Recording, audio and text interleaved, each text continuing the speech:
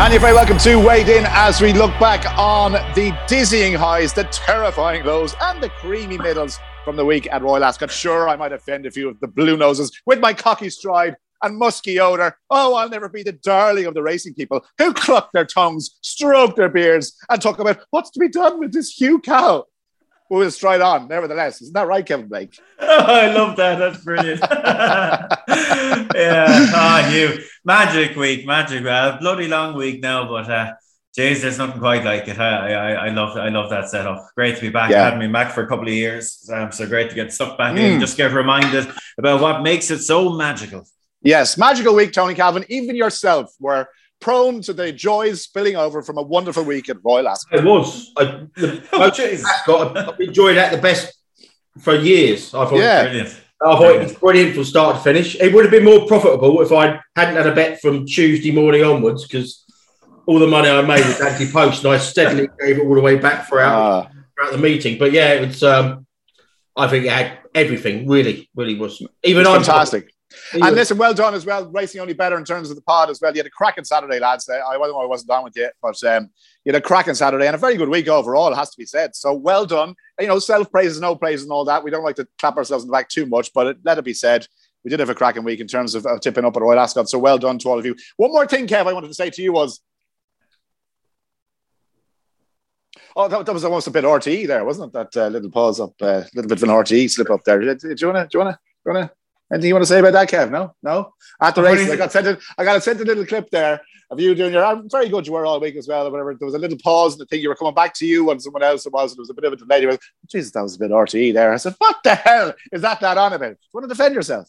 Geez, I don't think I said that at all, did I? Well, that's what the lads heard anyway. I sent you on the clip. For sure. Anyway, look, we go on. I thought it was hilarious. We're cracking up.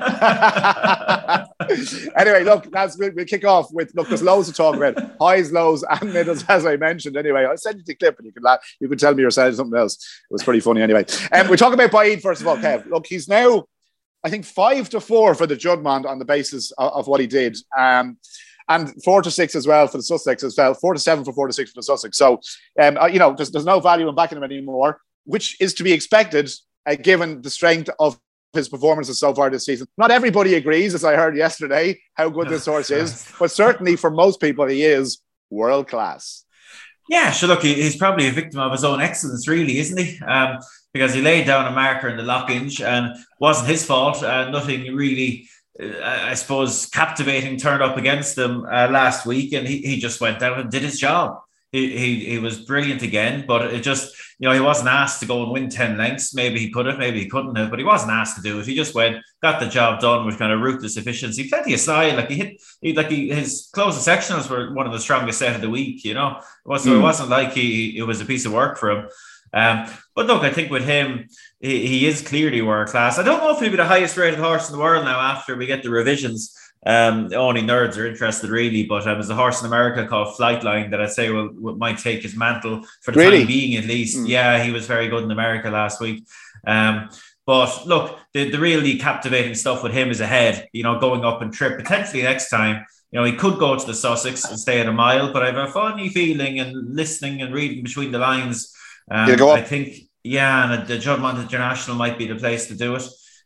Which would set up an absolutely magical contest and a magical prospect. I keep saying magical, lads. It tells you the form I'm in. So yeah, that's it. There's not a whole lot else to say about Baaeed. I think he did his thing last week, but I know personally I'm more so looking forward to the endless possibilities of what happens when he goes up and trip. Yeah, and look, it'll be interesting to see if he does produce the same level of performance, Tony, when he does add the extra distance in.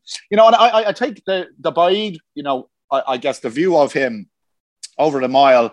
You look at Coribus, whatever you pronounce it, in terms of his performance again. It was very laboured and workmanlike, I thought, at Royal Ascot.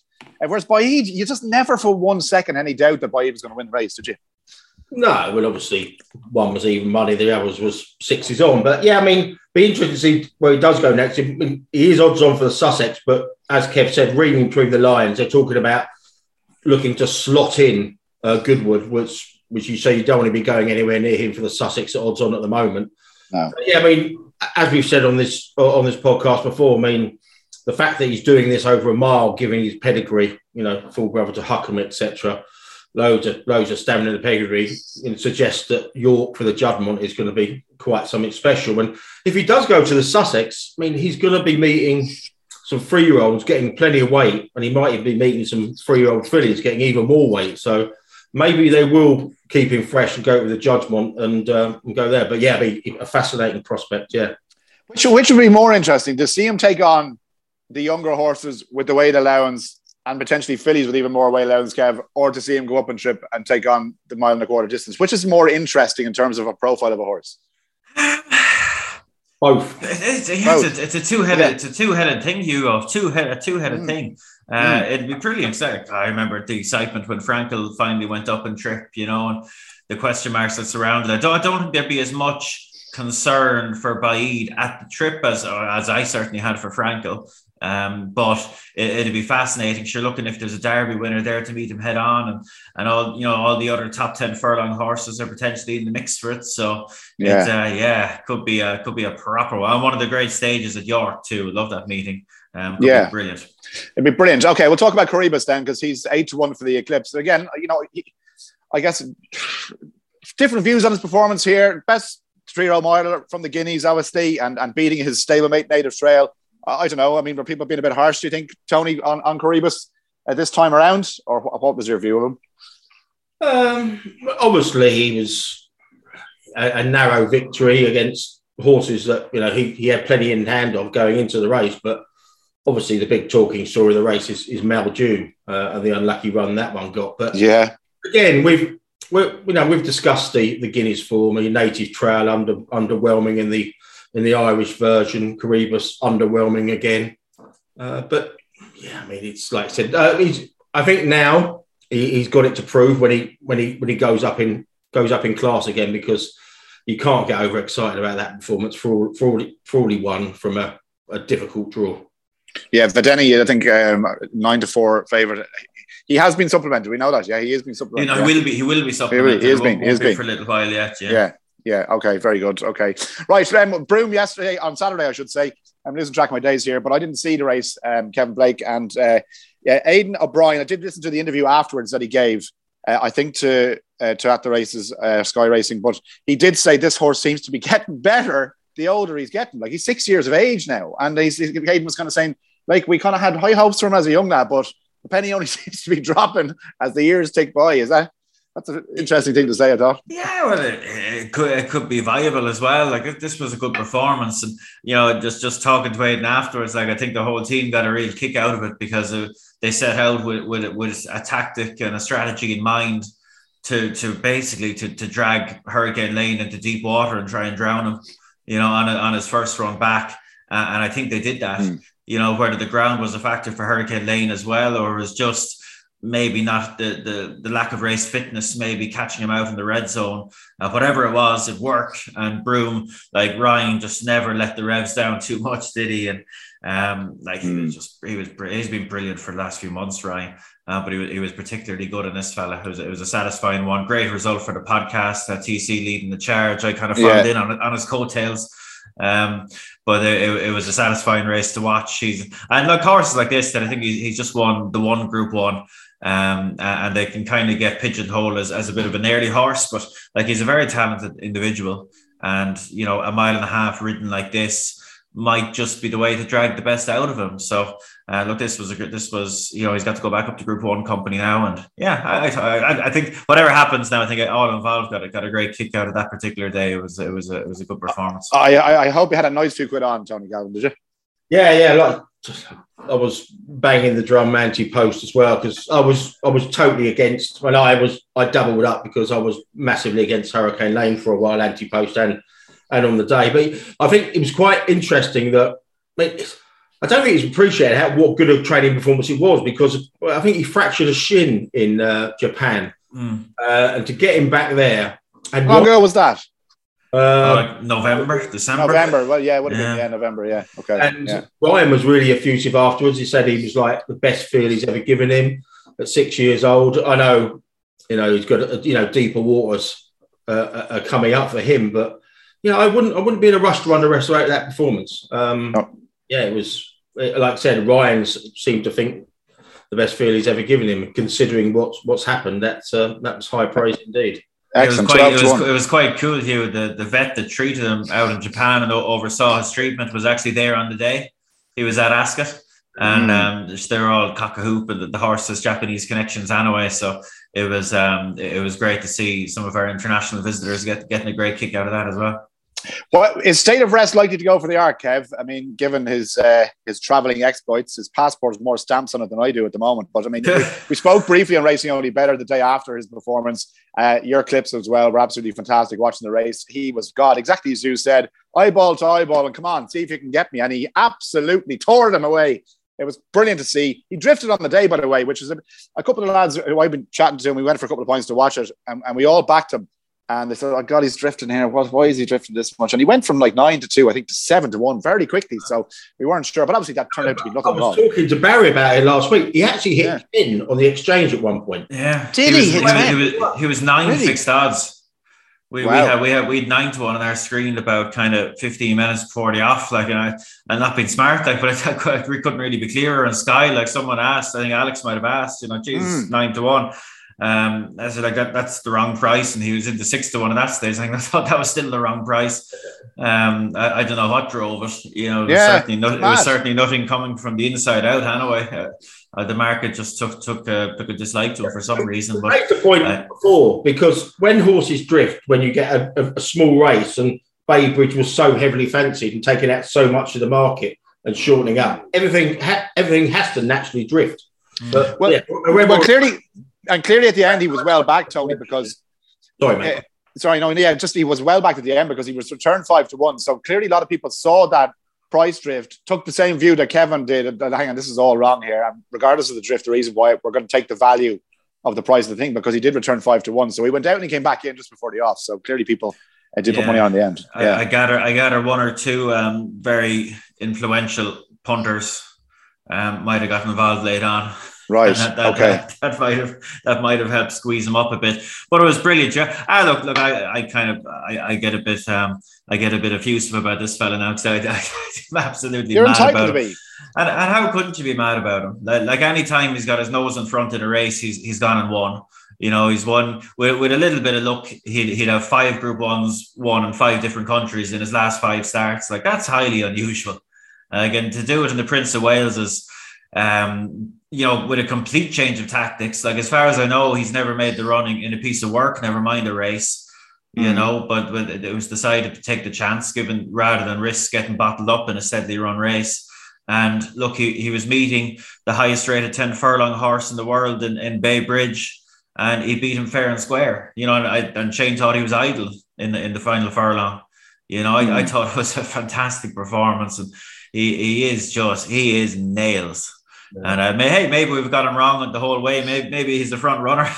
But it was sweet. Now I do remember when you were previewing the race, Kev, you were saying tactically it's going to be fascinating. Like, who's going to set it up for who? Because who's going to be the front runner? And say the rest just went and did it. Like, this might change Joseph's view on how they set up, or will it? I don't know. Yeah, well, like, you have to remember, like, he came from pretty much last to first in a Cox Plate. A race with a ridiculously short straight, like literally a furlong of a straight. Like, so yeah, he's definitely got plenty of pace, but. I think his other attributes, I don't think you want to be too far away with him ideally. And it was just brilliant. Like, it was an easy race to watch. Like, Shane was fabulous on him, a high pressure ride. Yeah. And he absolutely nailed it. Bay Bridge was never too far away from him. So despite, Shane being able to set relatively steady fractions, like, it's not like Bay Bridge was a mile off him. So, for me, it was fair and square every day of the week. And I back him to uphold that form going forward any day you like. Your missus must be getting quite worried, actually. Apparently you're going to divorce her and move state arrest into your master bedroom. Yeah, well, I'll tell you, Deirdre was actually there on the day now, so it was great to be able to enjoy it with her now, because that was as sweet a day as I've had in the game now, and thankfully there's been some sweet ones along the way, but for a variety of reasons, that was particularly brilliant. I won't say magic again, but it went on into the night as well, into the car. Because the thing is, as a whole, like, the horse has been fully syndicated already in Ireland and in Australia. and a whole bunch of his Australian shareholders were over, and a whole bunch of his Irish shareholders were over. And like the amalgamation there, it may as well have been like a 50-member syndicate that owned Group 1 winner, because that's the level of people that were there that were like heavily financially committed into it and emotionally committed. So it was a huge day for an awful lot of people. Catherine Cashman was there, just to give one specific name, the matriarch of Rathbarry Stud, where he's going to stand next year. You know, a lady that's seen everything in the game. She lost her husband, Liam. Oh, God, it was probably just more than 10 years ago now, a real legend. And she hasn't been racing much since Liam died. And she was there with her son, Paul. You would have seen her in the winner's enclosure and the pictures there. And she was absolutely bouncing around the place. It was mad. And everyone, you know, on Irish racing level, everyone was so happy for Shane, because he's a very popular fella, like impossible not to like him. So, yeah, we could spend the whole podcast talking about this lad, but I'll allow you to move on, lads. Well, for those, if you the Auto Sunday Times, or you might be able to get it online if you subscribe to it. Don McLean did a very good piece with Shane Cross yesterday in the Sunday Times, and it's well worth a read. It's well worth a read. It's about State of Rest and about Shane as well. So I'm delighted for him. I just on a personal point of view, I had a very good day myself, lads, on Friday. I told us in the group there, I had a 4-timer on the Friday, which was Meditate in Spiral, Changing of the Guard, and Perfect Power. Where is wonderful for me, Tony Calvin. I tell you what, I bought some amount of drink in the pub that day. Unfortunately, it was with my money, because I did absolute bollocks on Inspire. I was laying. Luckily, I didn't chase it all out to 3-1, but I got filled up about at 3.15 and 3.2. With about 3-4 furlongs to go, I was thinking, lovely, got the money here, and then it just went into overdrive. That was a deeply impressive performance. I mean, we were spoiled all week. Yeah. Again, coming back from a big absence like that against, you know, we had Group 1 winners in 3rd, 4th and 5th. And obviously a good American filly in 2nd. To do what she did. Final 2 furlongs. I mean, from a non-believer to a believer, from a non-payer to a payer. Yeah, that was incredibly impressive. That was probably bordering on my performance of the week, given all that had gone before and the problems she's had in the spring. And on the problems that she could have potentially had in running, TC, I have to say I watched her, right, and I was glued to her, and I was cursing Frankie Dettori the first. I was like, get her out of that second position. Where is he? Why has he got her in there? Why is he at the back? Look at the amount of trouble in front of him. And all I could think of was what happened the previous day with Stradivarius, and Frankie was going to make an absolute balls of it again. I said, if this dad makes a balls of this, I'm going to kill him. We'll touch on it later. I was doubly gutted. Not only did I pay out, I wanted to see Gosden. If he didn't get out of that start, I would have liked to see post-race interview on the Friday. That one up. Well, I tell you what, it wouldn't have been worth hearing John Gosden. I'd say he would have had the hung, drawn and quartered machine ready to go, Kevin Blake. But Frankie did really well to get her up to win. He weaved in and out like bumper cars at one stage. Dodgems getting in and out. And she, the class of the horse, took him there.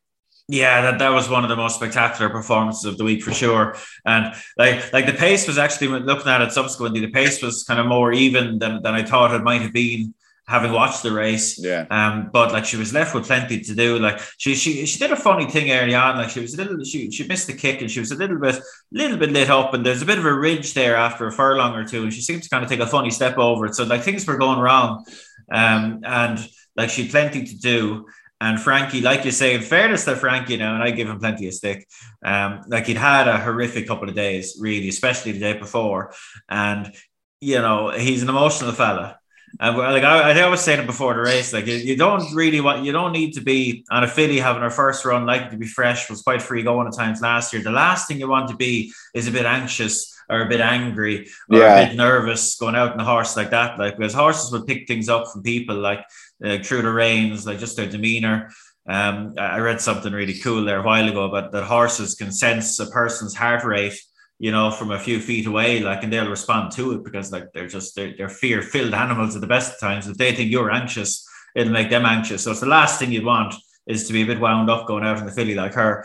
And the decision he made turning in, I thought, was kind of a mark of the man, really. And we don't need to say anything about Frankie. We know how brilliant he is, but to go in rather than kind of go safely first around the wide outside to be sure he got a clear run. After everything that had come before in the previous 24 hours, you would have forgiven him for wheeling around and costing himself a length or two maybe in doing it. But he did the right thing by the horse. He went back in, played for a bit of luck, went the shorter way, and I suppose fortunately the gap opened and he acres of horse underneath him to go and do the job. But she was brilliant. Hona Song was brilliant. Let's start the campaign now, as we want to see these two fillies butt heads, and we don't want to wait all year to see it. They're two proper ones. They're both going to be rated 120 plus, which is a big number for a 3-year-old filly halfway through the season. They're two proper ones. And exciting. But give me one, Kev. I said you're right. Gun to your head now here. On Spiral or Hona Songs, head-to-head race. Tell you what. What about Neva? What about Nashwa coming back to a mile? Holly Doyle yesterday. She's got loads of pace. Obviously, won the French Oaks yesterday. In class terms, would she be there with the other two? Do you think? Yeah. Ooh, she's 20-1 for the Arc now. 20-1 for the Arc. You get a fair price for your money if the three of them met at TTC. But it could happen. Like there's kind of three staging posts in Europe for 3-year-old fillies over a mile now. There's the Falmouth, there's the Pre-Rothschild at Deauville, and the Matron at Leopardstown. And so look, it might just pan out that they end up not meeting. Hona Songs wants a bit of an ease in the ground, but it could happen. I'll tell you what, wouldn't it be magic if it did? In Spiral for me, I'm a huge Hona Songs fans, but in Spiral for me, what she did on Friday was just jaw-dropping, I thought. I think I'd favour Inspiral as well. But Jesus, tight. TC? Horse racing. I mean, like I say, I think Nashwa, obviously she hung on yesterday, and obviously Holly Doyle, we might come to her again in a moment as well. But yeah, I think that filly is loads of pace. When she won over Haydock earlier in the season, albeit in a much lesser grade, she's got loads of gears. Yeah, there's not much between them. Okay, well, let's talk about Perfect Power. I mentioned as well. My little 4-timer Friday. I won't mention that anymore. 4-1 from 8-1 now for the July Cup, and you have Artorias in there 12s from 20-1.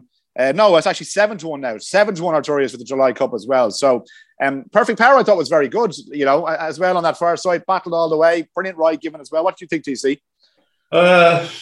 No, it didn't really do it for me. I mean, Artorias.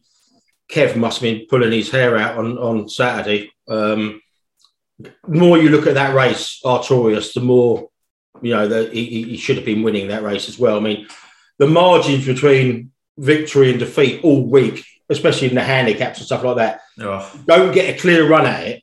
I mean, obviously there's hard luck stories by the dozen all week. If you don't get, these races are so competitive, if you don't get an uninterrupted clear run, then, the smallest margins are going to do you. And, the Artorias is, I've actually backed him at 10s this morning for the July Cup. Nature Strip's going back home. Yeah. And apparently Artorias is they're looking to stay.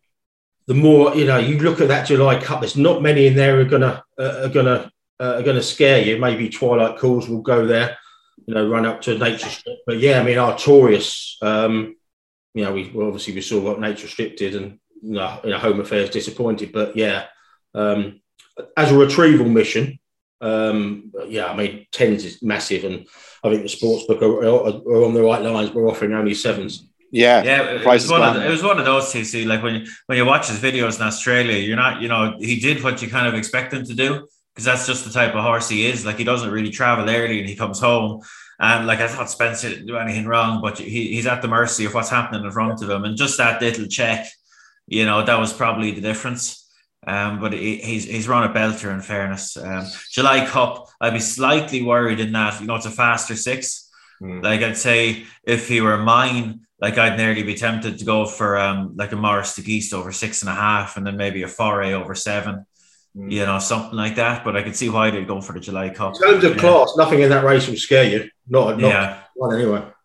No. Okay. Interesting. We'll see where they all end up. But quite a few movers and shakers in the July Cup market over the last week. So, right, let's talk about Meditate. 12-1 for the 1,000 guineas for next season. Again, a horse that I saw this horse at Naas, Kevin, in the Royal Ascot Trials Day, beat a horse called Wadeo of Justin Carty, and another reasonable horse as well, but looks to be getting better and better with each stride. And again, Aidan O'Brien, I think after they said, look, she's just get a little bit lazy, does enough, without ever kind of really putting out performance there. But I thought in terms of scope for improvement, this horse could be very exciting. Yeah, I think so. Like she's sharpening up kind of every day, and in all of her runs, her final furlong has been particularly strong. Yeah, it looks like it might be all on. Ready for a big battle, and then she just kind of forges clear late on. She's a lovely filly. Like, look, she was very good here, but I'd say she'll be one that'll certainly stay 7 and maybe even the mile in the fullness of time. Like, she's by None, but she's out of a Dalakani mare. There's plenty of stamina back along. So, like, could she be 1,000 guineas filly for next year? I'd say she'll have a good chance. But she's climbing. And in the build up to this race, all the talk was about Statuette, who didn't end up running. I tell you, if she's as good as this one, she'll be all right, because this one's a very smart filly. Yeah, were you impressed, Tony Calvin? Yeah, it's another interesting one. It was a late market correction because all the money was for Morge, and Meditate drifted to a 92 plus, and there was late money for her. And yeah, like Kev said, I think there's enough stamina in the pedigree. I mean, she's a half sister to a Mile 4 winner, albeit that one was by Galileo, so maybe shouldn't be too hard and fast. This pedigree's more speed and stamina, but there's enough in there to suggest she'll get a mile down the line next year. What's the story with Holloway Bay, gents? This one passed me by in terms of the 2,000 guineas picture for next season. 50 to 1 for that, 40 to 1 for the Derby. Yeah. It's a funny one, wasn't it? There's a good story. Like they only ran them because they wanted tickets to get the owners and trainers tickets. Brilliant. Because they've been let down. They've been let down for a box. They were supposed to be getting the box. They've been invited to a box and it didn't work out. So they stuck them in and declared them to get the allowance of owners and trainers badges. It was honestly, for me, it was a story of the week. I mean, the owner was obviously cock a hoop, and he probably let out more than he should have done. So, brilliant.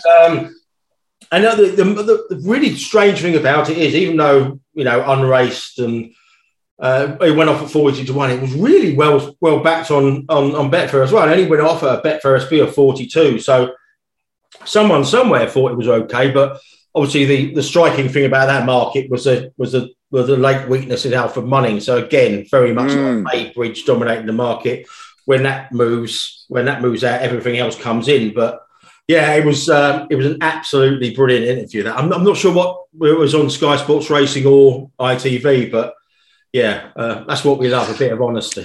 What happened? I didn't see the race, Kevin. What happened with Alfred Munnings as well, Kevin? Talk about Holloway Bay, because I saw the results and I was just, wow, that was a real shock to me. Go on. Yeah, he was disappointing. But look, I suppose if you want to be, it sounds a bit revisionist, but the form of his maiden hadn't been working out brilliantly. He was a late drifter. He was just disappointing you. It was a funny race. Now it was run at a funny sort of a tempo, I'd say. Like the winner, and I know it sounds like massive after time, but I had there was plenty of eyewitnesses there. There was a bunch of us watching these horses in the pre-parade ring, and I saw the winner about 3 different times. They don't have numbers on them at that stage. I kept going, what's that? He's actually a really nice looking horse. Yeah. Obviously, look, you couldn't back him. Of course you couldn't. I'm sure some people did, but like he's a really nice individual, like really good moving, good walking horse. Being by Ulysses to win this early and win a Cheshire first time out, like I'd say he could be very nice. How much do you reckon they'll be offering private sale? I'd say you might need $1 million plus anyway. Would you? Would you? Yeah. Wow. You wouldn't believe the money that's changing hands for horses at the minute.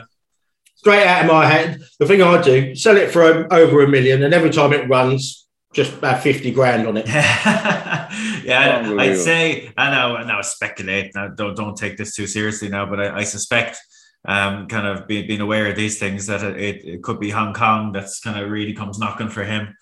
Wow. And they're very strong at the minute. Like the money that's paid for tried horses at the minute is just absolutely wild.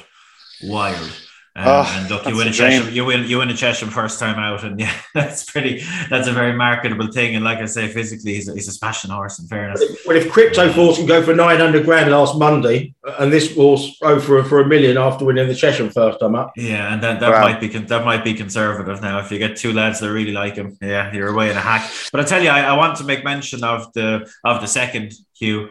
John O'Donoghue, first season training. He was assistant to Roger Varian for a few years. He's come over and he now trains out of John Ox's old yard.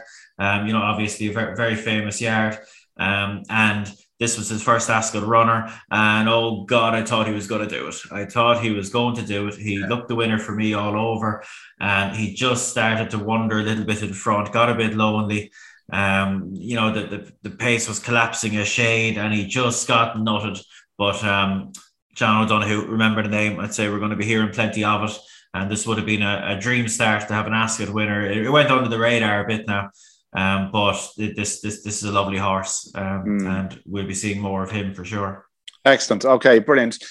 Changing the guard in terms of the ledger picture, guys, changing the guard 7-1 from 12s. Now you have Eldar Alderhoff 6-1 from 16. Of those two, well, Secret State's in there as well, but of those two, mainly changing the guard and Eldar Alderhoff, either appeal to you in terms of the ledger market? We better mention that the King Edward, just because how agonising was the defeat for Grand Alliance. Oh, good God, I felt so sorry for him.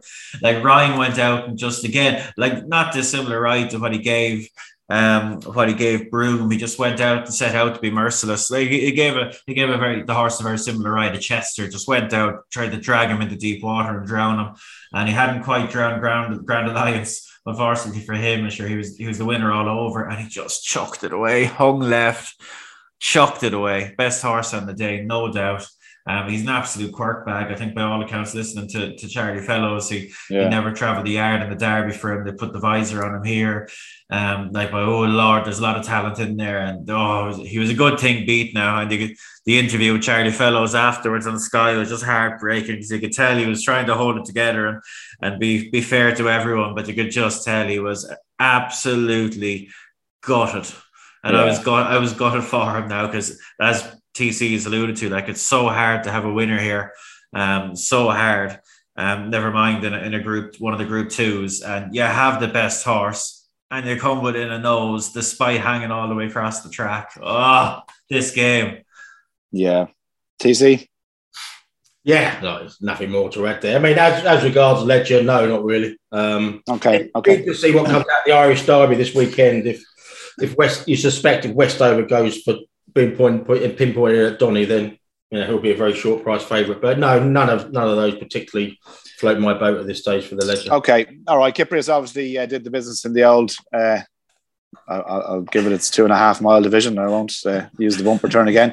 But look, the big story after this was what happened, and let's just move on from the racing as such and talk about maybe more matters off the track, or at least parallel to the track. But the big story was John Gosden and the owner of Stradivarius, his name escapes me, what they said post-race in their comments about Frankie Dettori. And I guess why it just took people by surprise, Kevin Blake, is because you just don't see it that often, that, a trainer is so forthright in what they clearly feel was the jockey making an absolute bags of a race. And, because it's Stradivarius and because he's so well loved by people for whatever reason, and because he was going for the record equal or break or whatever along with Yates, that I don't know. I think John Gosden's frustrations got the better of him, or maybe they didn't. Maybe he was perfectly entitled to say what he said. But what did you make of what happened after the race?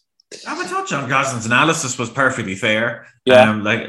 What Frankie did there, kind of going past the winning post first time, was hard to rationalise. I'd love to hear kind of his kind of personal assessment of it, because he seemed to be in a perfectly fine position. Then he decided to back out of it and drop back a few lengths and just left himself. He'd Ryan kind of man marking him the whole way on his outside, which is the last thing he would have wanted.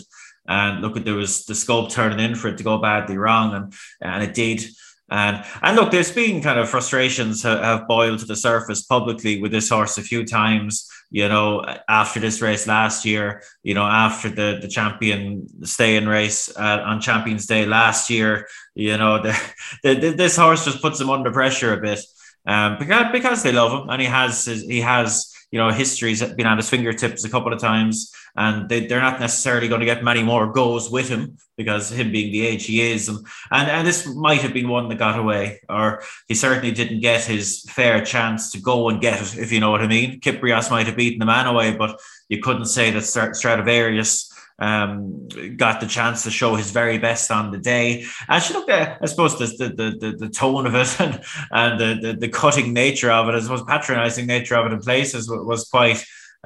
People were quite taken aback by it because it's unusual. But look, it was honest. We're always talking. We want to hear more honesty from jockeys and trainers. Like this was as straight as it gets. It was quite surprising. But hey, didn't it make for riveting television? And aren't we talking about it now? What really surprised me is about the amount of journalists who went on there saying, "Oh, that's out of order" and stuff like that. In any other sport, they'd be rubbing their hands at content like that to get stuck into. And it's just very odd, isn't it? I mean, you suspect. I mean, two things occurred to me, and I don't know. I might link maybe linking it to Wesley Ward not using Frankie this year as well, and clearly there's some undercurrent there. I mean, I'll be very, very surprised if there wasn't some kind of like friction going into their race. The one thing that really surprised me as well: how many rides do you think, including Royal Ascot, and this staggered me when I looked this morning, how many rides has Dettori had in 2000 this year? How many rides in total? Yes, in total. In 2022, how many rides has Dettori had, including Royal Ascot? I'd say less than 30. I've just checked. Less than 30. Less than 30. 87. Yeah. I mean, in the whole of the year. I mean, name me another top. Well, he doesn't ride anything but the major races. Name me another top level sportsman who's operating at the Premier level with so little kind of like day in day out experience. I mean, to put that into context, Ryan Moore has ridden 72 rides in Ireland this season. Dettori 87 in the whole of 2022 on his home ground. I mean, that is. I was absolutely staggered there. I mean, Holly Doyle, she's 550 odd rides. I mean, it's whether or not. Okay, so what you're seem to be hinting at here, to see if I'm reading it correctly, is that this guy, obviously talented as he is and brilliant as he has been in over the years, is riding sweet FA at the moment, and maybe that ring rustiness, which I refer to a boxer, or in terms of an athlete, rustiness generally might be coming into play in terms of maybe some of the big races. Obviously, you went for 30. I mean, Kev, did that surprise you, the amount of rides he's actually had? It did, but I suppose you look at the last few years, like 2021 total in the UK, he'd won 94, the year before 160. Like it's probably like it is like particularly inactive for a top jockey, but I suppose he has been doing it probably for the last few years, like picking and choosing. I've heard him say before that he feels it's going to give him more longevity, not to be grinding the whole time and kind of, being in the gym and looking after himself rather than being on the road the whole time. There's some logic to it. And sure, look, when he's flying, people will look at it and they go, sure, that must be the right thing to do. Fair play to him, he's keeping himself fresh. But when it's going bad, people will put the other spin on it. Sure, look, his eye isn't in at all. He's not riding enough. Look, I suppose if it works for him, it works for him. But look, if you don't have a big team of Group 1 horses at your disposal, and he's been I dare say a little bit quiet in that front this year. I'm just looking at Group 1 winners this year: Lord North, Country Grammar in Dubai, and in Spiral last week. That's it. 3 Group 1 winners so far this calendar year. Just the other thing is, I mean, I'm very surprised that some journalists who actually, again, just saying about the Gosden come out and actually telling it as it is, or how he viewed it. Look, journalists shouldn't be saying, "Oh, don't keep it quiet" and things like that. You shouldn't be doing that. I mean, silence is bad in any other sport. I mean, we had the incident Kevin kind of like alluded to it earlier about what happened with Frankie after Stradivarius got beat with Dylan Brown Monaco at Ascot in October. I mean, we had collective blindness, stroke amnesia from all the press there. That meeting was covered by 4 different TV stations: Racing UK, Sky Sports Racing, ITV, Royal Ascot TV, roving reporters everywhere, and nobody saw Frankie giving out to Dylan all throughout, from the course to the walkway to the weighing room. I mean, we shouldn't be kind of advocating silence on big stories. So if you're just saying, oh yeah, that was out of order for Gosden to slate Frankie in public, then you've got to call out stories and not ignore big stories about the same jockey about the same horse.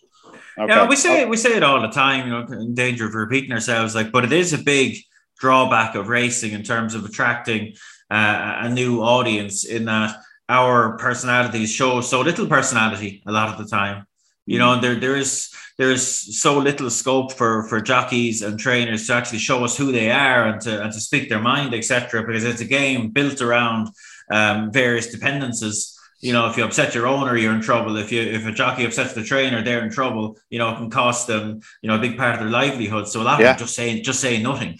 Well, and it'd be better for the game if everyone could speak a bit more freely. Well, I couldn't help but notice as well, Ryan Moore, just to move on a little bit, Ryan Moore obviously riding out of his skin at the moment and really has been banging in the winners, Tony. And you mentioned this year as well, he's been a lot more giving with interviews as well. Not just, obviously you deal with him in terms of the column for Betfair, but notably in front of television cameras and in front of radio interviews as well. He's just been a lot more giving on a lot of different horses.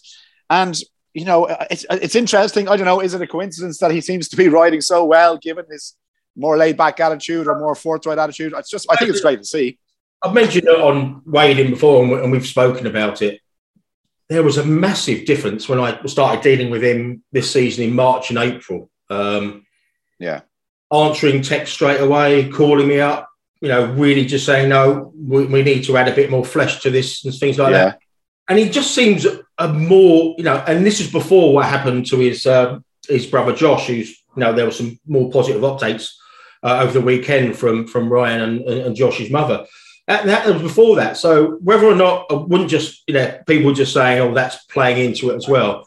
No, I saw a big difference before, at the start of the season. And it's coming out in all the interviews and things like that. I mean, everyone seemed to comment. I mean, I don't know if Kev did any interviews with him or Sky Sports Racing, but he just seems a much more open character. And we've mentioned it about Aidan's come out of his skin this season. Like a Stout, famously reticent, coming out and doing really good stuff on racing TV. Rishi Passage, Manish.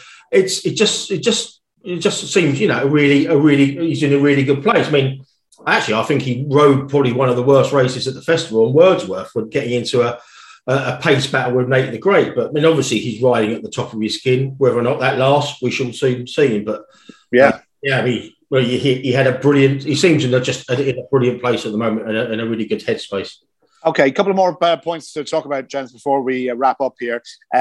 You were quite strong and forthright on your views about what Paul Hannigan did on the Riddler, Kevin, in terms of coming across the track and the danger that presented and the risks that a riding like that presented as well. Look, I know you've said what you've said, and the attitude in the UK is a direct odds with how that would be treated elsewhere. Will anything change, though, do you think? Is anything likely to change, or is this going to be continued frustration that those types of rides, those type of manoeuvres will not get the punishment that they deserve? Well, sure, look, Freddie Talicki being put in a wheelchair for the rest of his life wasn't enough to instigate some change. When Freddie had to go to the law courts to get some justice and got it against all the odds, that seemingly wasn't enough to instigate any change. So is Paul Hannigan knocking a few over at Royal Ascot going to instigate any change? I fear not.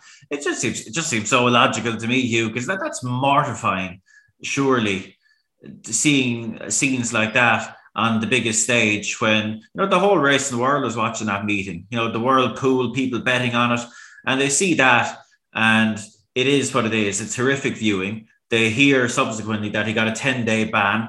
And I'm blue in the face, really. Like, Ireland and the UK are absolute outliers in the civilized world of racing in terms of how they treat things like that. That's a 10-day offence in the UK and Ireland.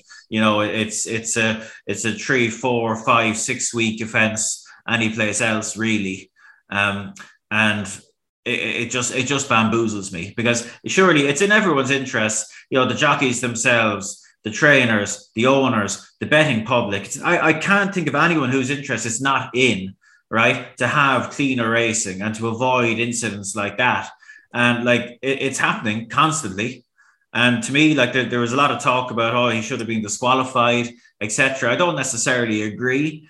Though I think it would potentially solve your problem, but I don't think it's the right way to solve your problem. You know, for me, you have to tackle the jockeys. These are decisions that jockeys are making. If you punish them heavily for riding like that, I just don't think it'll happen very much. And we won't have the debate about disqualifications and, you know, fundamental fairness. You know, heavy punishments for jockeys will drastically reduce things like that. And that solves all the other related problems. And it just finally, it just frustrates me so much. And we had it a little bit on social media. Some senior jockeys coming out, you know, heavily resistant. I got a bit of stick there from one senior jockey in particular. It's just bamboozling to me, because how like utterly brainless do you have to be to not see this for what it is? You know, this isn't about attacking jockeys and questioning their competence. It's about looking after the long-term health and safety of their work environment.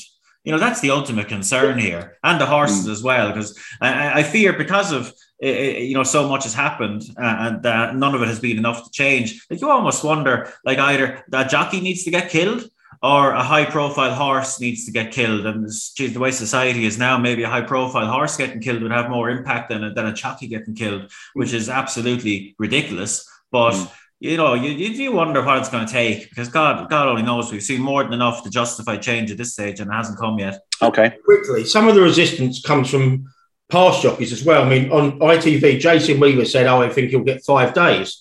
I mean, what are you looking at there to say you get 5 days? I mean, I don't know anybody, you know, publicly or privately, doesn't suggest that wasn't dangerous. I mean, like Kev said, you don't need to have a fall to actually validate, you know, your opinion that was dangerous. Clearly was dangerous. So yeah, something's going to have to change now. Yeah, and quickly, Hugh, just one point that I had in my head to make constantly, and I kept forgetting.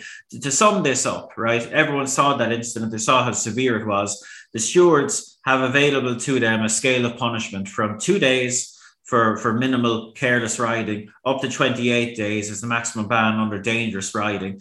They essentially scored this a 10 out of 28. You know, what does the 28 have to look like if a 10 looks like that? Yeah. Okay, fair enough. Good point. Right, before we move on, TC, I was thinking to myself, and you didn't seem overly impressed by this, but if you had €1 on the play spot on Saturday at Royal Ascot, you'd be 72 grand richer. I was going, Christ, I regularly do the play spot. Christ, but you imagine the lads. If I'd have had €1, I would have been very positive about it. Oh my God. Well, there you go. If you were still alive after the first race with Holloway Boyd. Exactly.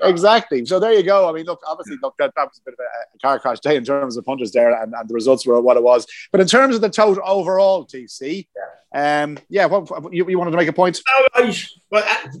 Actually, the tote involvement in the World Pool might actually a bit more harmonisation about the interference rules. But no, my main point was I think, well, I said it on Twitter, and obviously I got a few texts from people from the tote, etc. I just thought there's real blurred lines going on here about paid for content and actually kind of like, you know, justified journalism, because we have a situation whereby, I mean, like I say, I am puzzled. Obviously, Sky Sports Racing, they're sponsored by the tote. That Royal Ascot coverage was, and I don't know where people are coming from. For example, ITV Racing give all the tote play spot returns out, and if the SP is bigger than the tote return, they just show the SP rather than that. I mean, I'm a bit perplexed about that. I mean, obviously the tote have been paying a lot of journalists to actually cover that, which is actually fine. You know, that interest, that is actually brilliant. We've all got our money. We all work for Bookmate, we work for Betfair, etc. But I mean, you get the situation whereby people coming out of the woodwork actually just saying, "Oh yeah," you know, some all of a sudden, some Damascene, you know, revelation that, you know, they're playing exotics and quinillas, etc. I mean, it is a fact that, you know, the tote are actually paying some journalists for actually, you know, giving them free bets, etc., which is actually fine. But I just think and I've said this to people from the tote as well, so I'm not talking out of school here, and I'm etc. I'm a bit uncomfortable about not knowing journalists if they're actually saying what they're saying because they've been paid, or they're saying what they're saying because they actually think it's a really good betting proposition. Now, what I would say, this is not anti-tote, because some of the figures coming out about the tote are actually mind-blowing. It's good for the sport. If it grows the sport and it brings more money in, which it will do, then so much the better. I just want a bit more transparency about what the tote are doing, advertorially, and with the press. It's just on a general point, too. I'm a big fan of the whirlpool, in fairness. As a concept, I thought that the co-mingling of tote pools, it has had so much potential for, well over a decade. And I think the people at the helm now, are really on it. And it seems to be growing the whole time. And like TC says, there'll almost be unintended positive consequences, I think, because of that extra scrutiny that it puts on British racing and Irish racing now, which has whirlpool days as well, because I think it magnifies some of our shortcomings, such as the interference rules and other aspects that things that we go on about all the time, but you sound like you may as well be talking about all the times. But when they can finally now see the bottom line, the financial benefit in terms of doing things right and being an attractive betting product to other jurisdictions, I think it might just speed up a bit of progress in the game. So I couldn't be more for it. I should look to when you see payouts like that, like the place pot's a wonderful bet. And it's great to see payouts like that, and hopefully it attracts more people in. Just very finally, I said...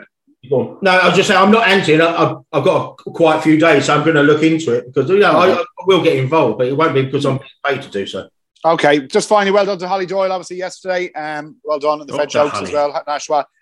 I did put up the Betfair social media, put up last night that she is Holly Doyle value for the Sports Personality of the Year, 25-1 after what she did, and I just said no, mainly because I think Ronnie O'Sullivan is going to win it. And Matthew Fitzpatrick is going to join the party after his win at the US Open last night at Brookline, and there will be more achievements. I think Holly Doyle needs to do more than that to be a serious contender. That's the reason why I said it. 25-1. She's 25-1 for a reason. Who cares, Hugh? Who cares? Silly popularity contest. She's our Holly, and she's brilliant. I'm voting for John Gosden. Go on, Gosden. Hey, you know, Holly Doyle's half a Tipperary woman. Her dad's from Clonmel. Yeah. So we can claim her. The Brits will be quick to claim one of ours. Two wrongs don't make it right. Okay, listen, well done to Holly for last night. Right, Dads, that's Ascot wrapped up, and I hope you enjoyed the last week or so. We're back with Racing Only Better this weekend. Plenty more racing to come. Gamble responsibly as always, and we'll talk to you on Thursday.